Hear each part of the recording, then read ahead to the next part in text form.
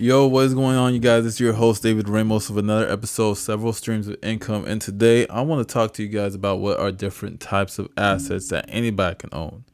And the first and foremost asset that we all know is stocks, right? And stocks is basically where you buy a share in the stock market. Basically, you're saying that a company is going to do better and earn so much more money, and you want to provide them with capital. It's kind of like the bank gives you a loan, but instead of you paying back that loan, just like you would have to pay back the loan to the bank in full, you're basically you're basically owning that piece of the company in exchange for, like, let's say $50 a share, $100 a share. It just depends on what the company is worth. You know what I'm saying? And how does the company get worth so much? Because of either few shares it has, or because it had a lot of other people wanting to buy and get in. So you're competing with the other buyers. Now, this is a great long-term thing for companies such as Apple and Microsoft, and companies that will continue building up and continue being worth more. And the earlier you start, the better you will be down the line. Even though the old adage is that stocks only go up, we all know that sometimes that may not be the case. But in the long term, that's 100% is the case many of the times. Now, I'm not saying every stock, 100% of stocks go up 100% of the time in 5-10 years. But I'm saying about more than about half of them will be higher than when you bought them, which is what we can say a lot more than the money that we continue saving in the bank. That was only going to go up maybe 1, 2, or maybe 10% by the end of the year. A lot of stocks will break that 10% mark really quickly, honestly, within the first 3 to 5 months. It just depends on the situation and the trend it is. The second type of asset you can own is always going to be real estate. Real estate. Now, not only with real estate do you have the opportunity to buy and hold it, but you have the opportunity to flip it. You know, if you want to buy something low and sell it for high, such as a stock, buy a stock low for $30 and sell for $50. Buy a company, buy a small house for about $130,000 and then flip it for $160,000, because you're able to put more value in it at such a rate that you're not going to be losing money. You're going to be gaining and pocketing that extra money. Or you can Airbnb it, which is something else we're going to be talking about on this podcast. We're going to be going into deeper of all these subjects, but I just wanted you to know that different ways you can use these assets is for flipping. You can wholesale homes as well, and you don't even need to buy it. But I always do recommend buying a home at some point in your life, because you're also able to rent it out or Airbnb it as a vacation home. I mean, think about it. An apartment that you spend or a condo that you spend about $2,000 to buy, if it's in a tourist destination such as New York, the Bay Area, or South Florida, which a lot of these times, if you can find a condo under $200,000 in those areas, it's definitely a steal, because you can honestly Airbnb those condos out and make a sweet income of about, let's say, about $3,000 to $4,000 a month. Multiply that by 12 and you would make your money back within 5 years. You know what I'm saying?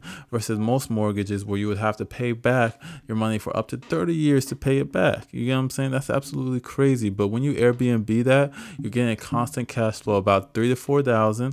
Subtract the mortgage rate. Sometimes it's going to be $2,000 a month. Sometimes it's going to be $1,500 a month. And at that point, you're making about $2,500 to about $1,000 a month from just you buying a condo and doing nothing much with it. A condo can be 2.2 for about that rate, is the one I'm using in this example.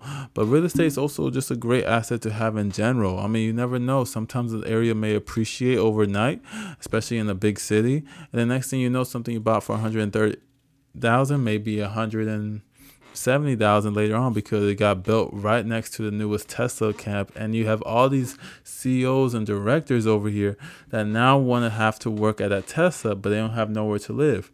That demand is there, and you bring the supply, so you're able to rake in the goods. These are the perks of putting places in real estate in high destination areas, places that is going to continue to boom and continue to pick up activity of high income people. It's a beautiful thing, and we're going to go more over real estate in the next season, okay? But also, we want to talk a little bit about cryptocurrency, NFTs, treasury yields, bonds, and all these. And these are other assets you can have. Bonds are more like interest. So basically, instead of you paying money into a stock in terms of capital, you're basically saying, hey, I'm going to loan you this money, basically. And this is going to grow at a little bit lower rates. You know what I'm saying? It's a promise that you're going to get paid back this amount in about 10 years, 5 years, 2 years, 1 year, just like a loan. This works a little bit differently, and it doesn't go up as fast as stocks, but it still goes up. You know what I'm saying?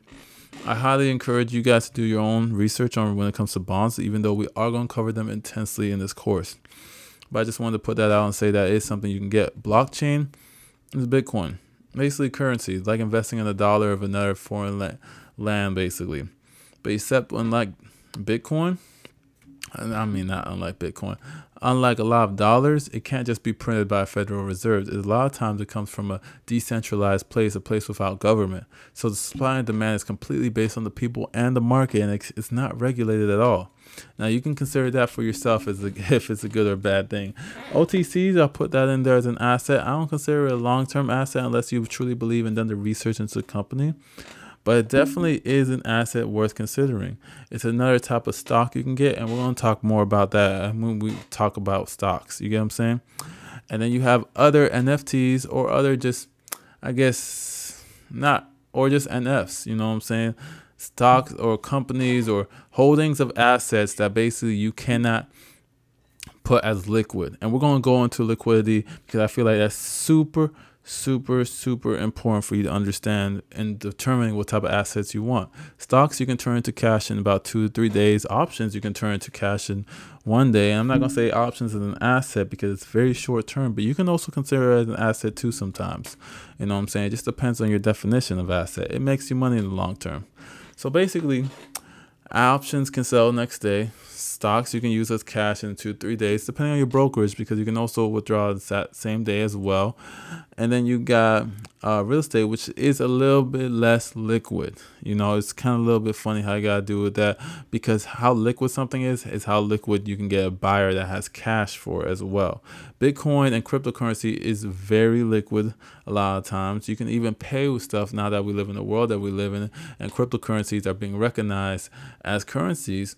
These places and these people are being able to use these in exchange for goods, which makes the liquidity, of course, go up.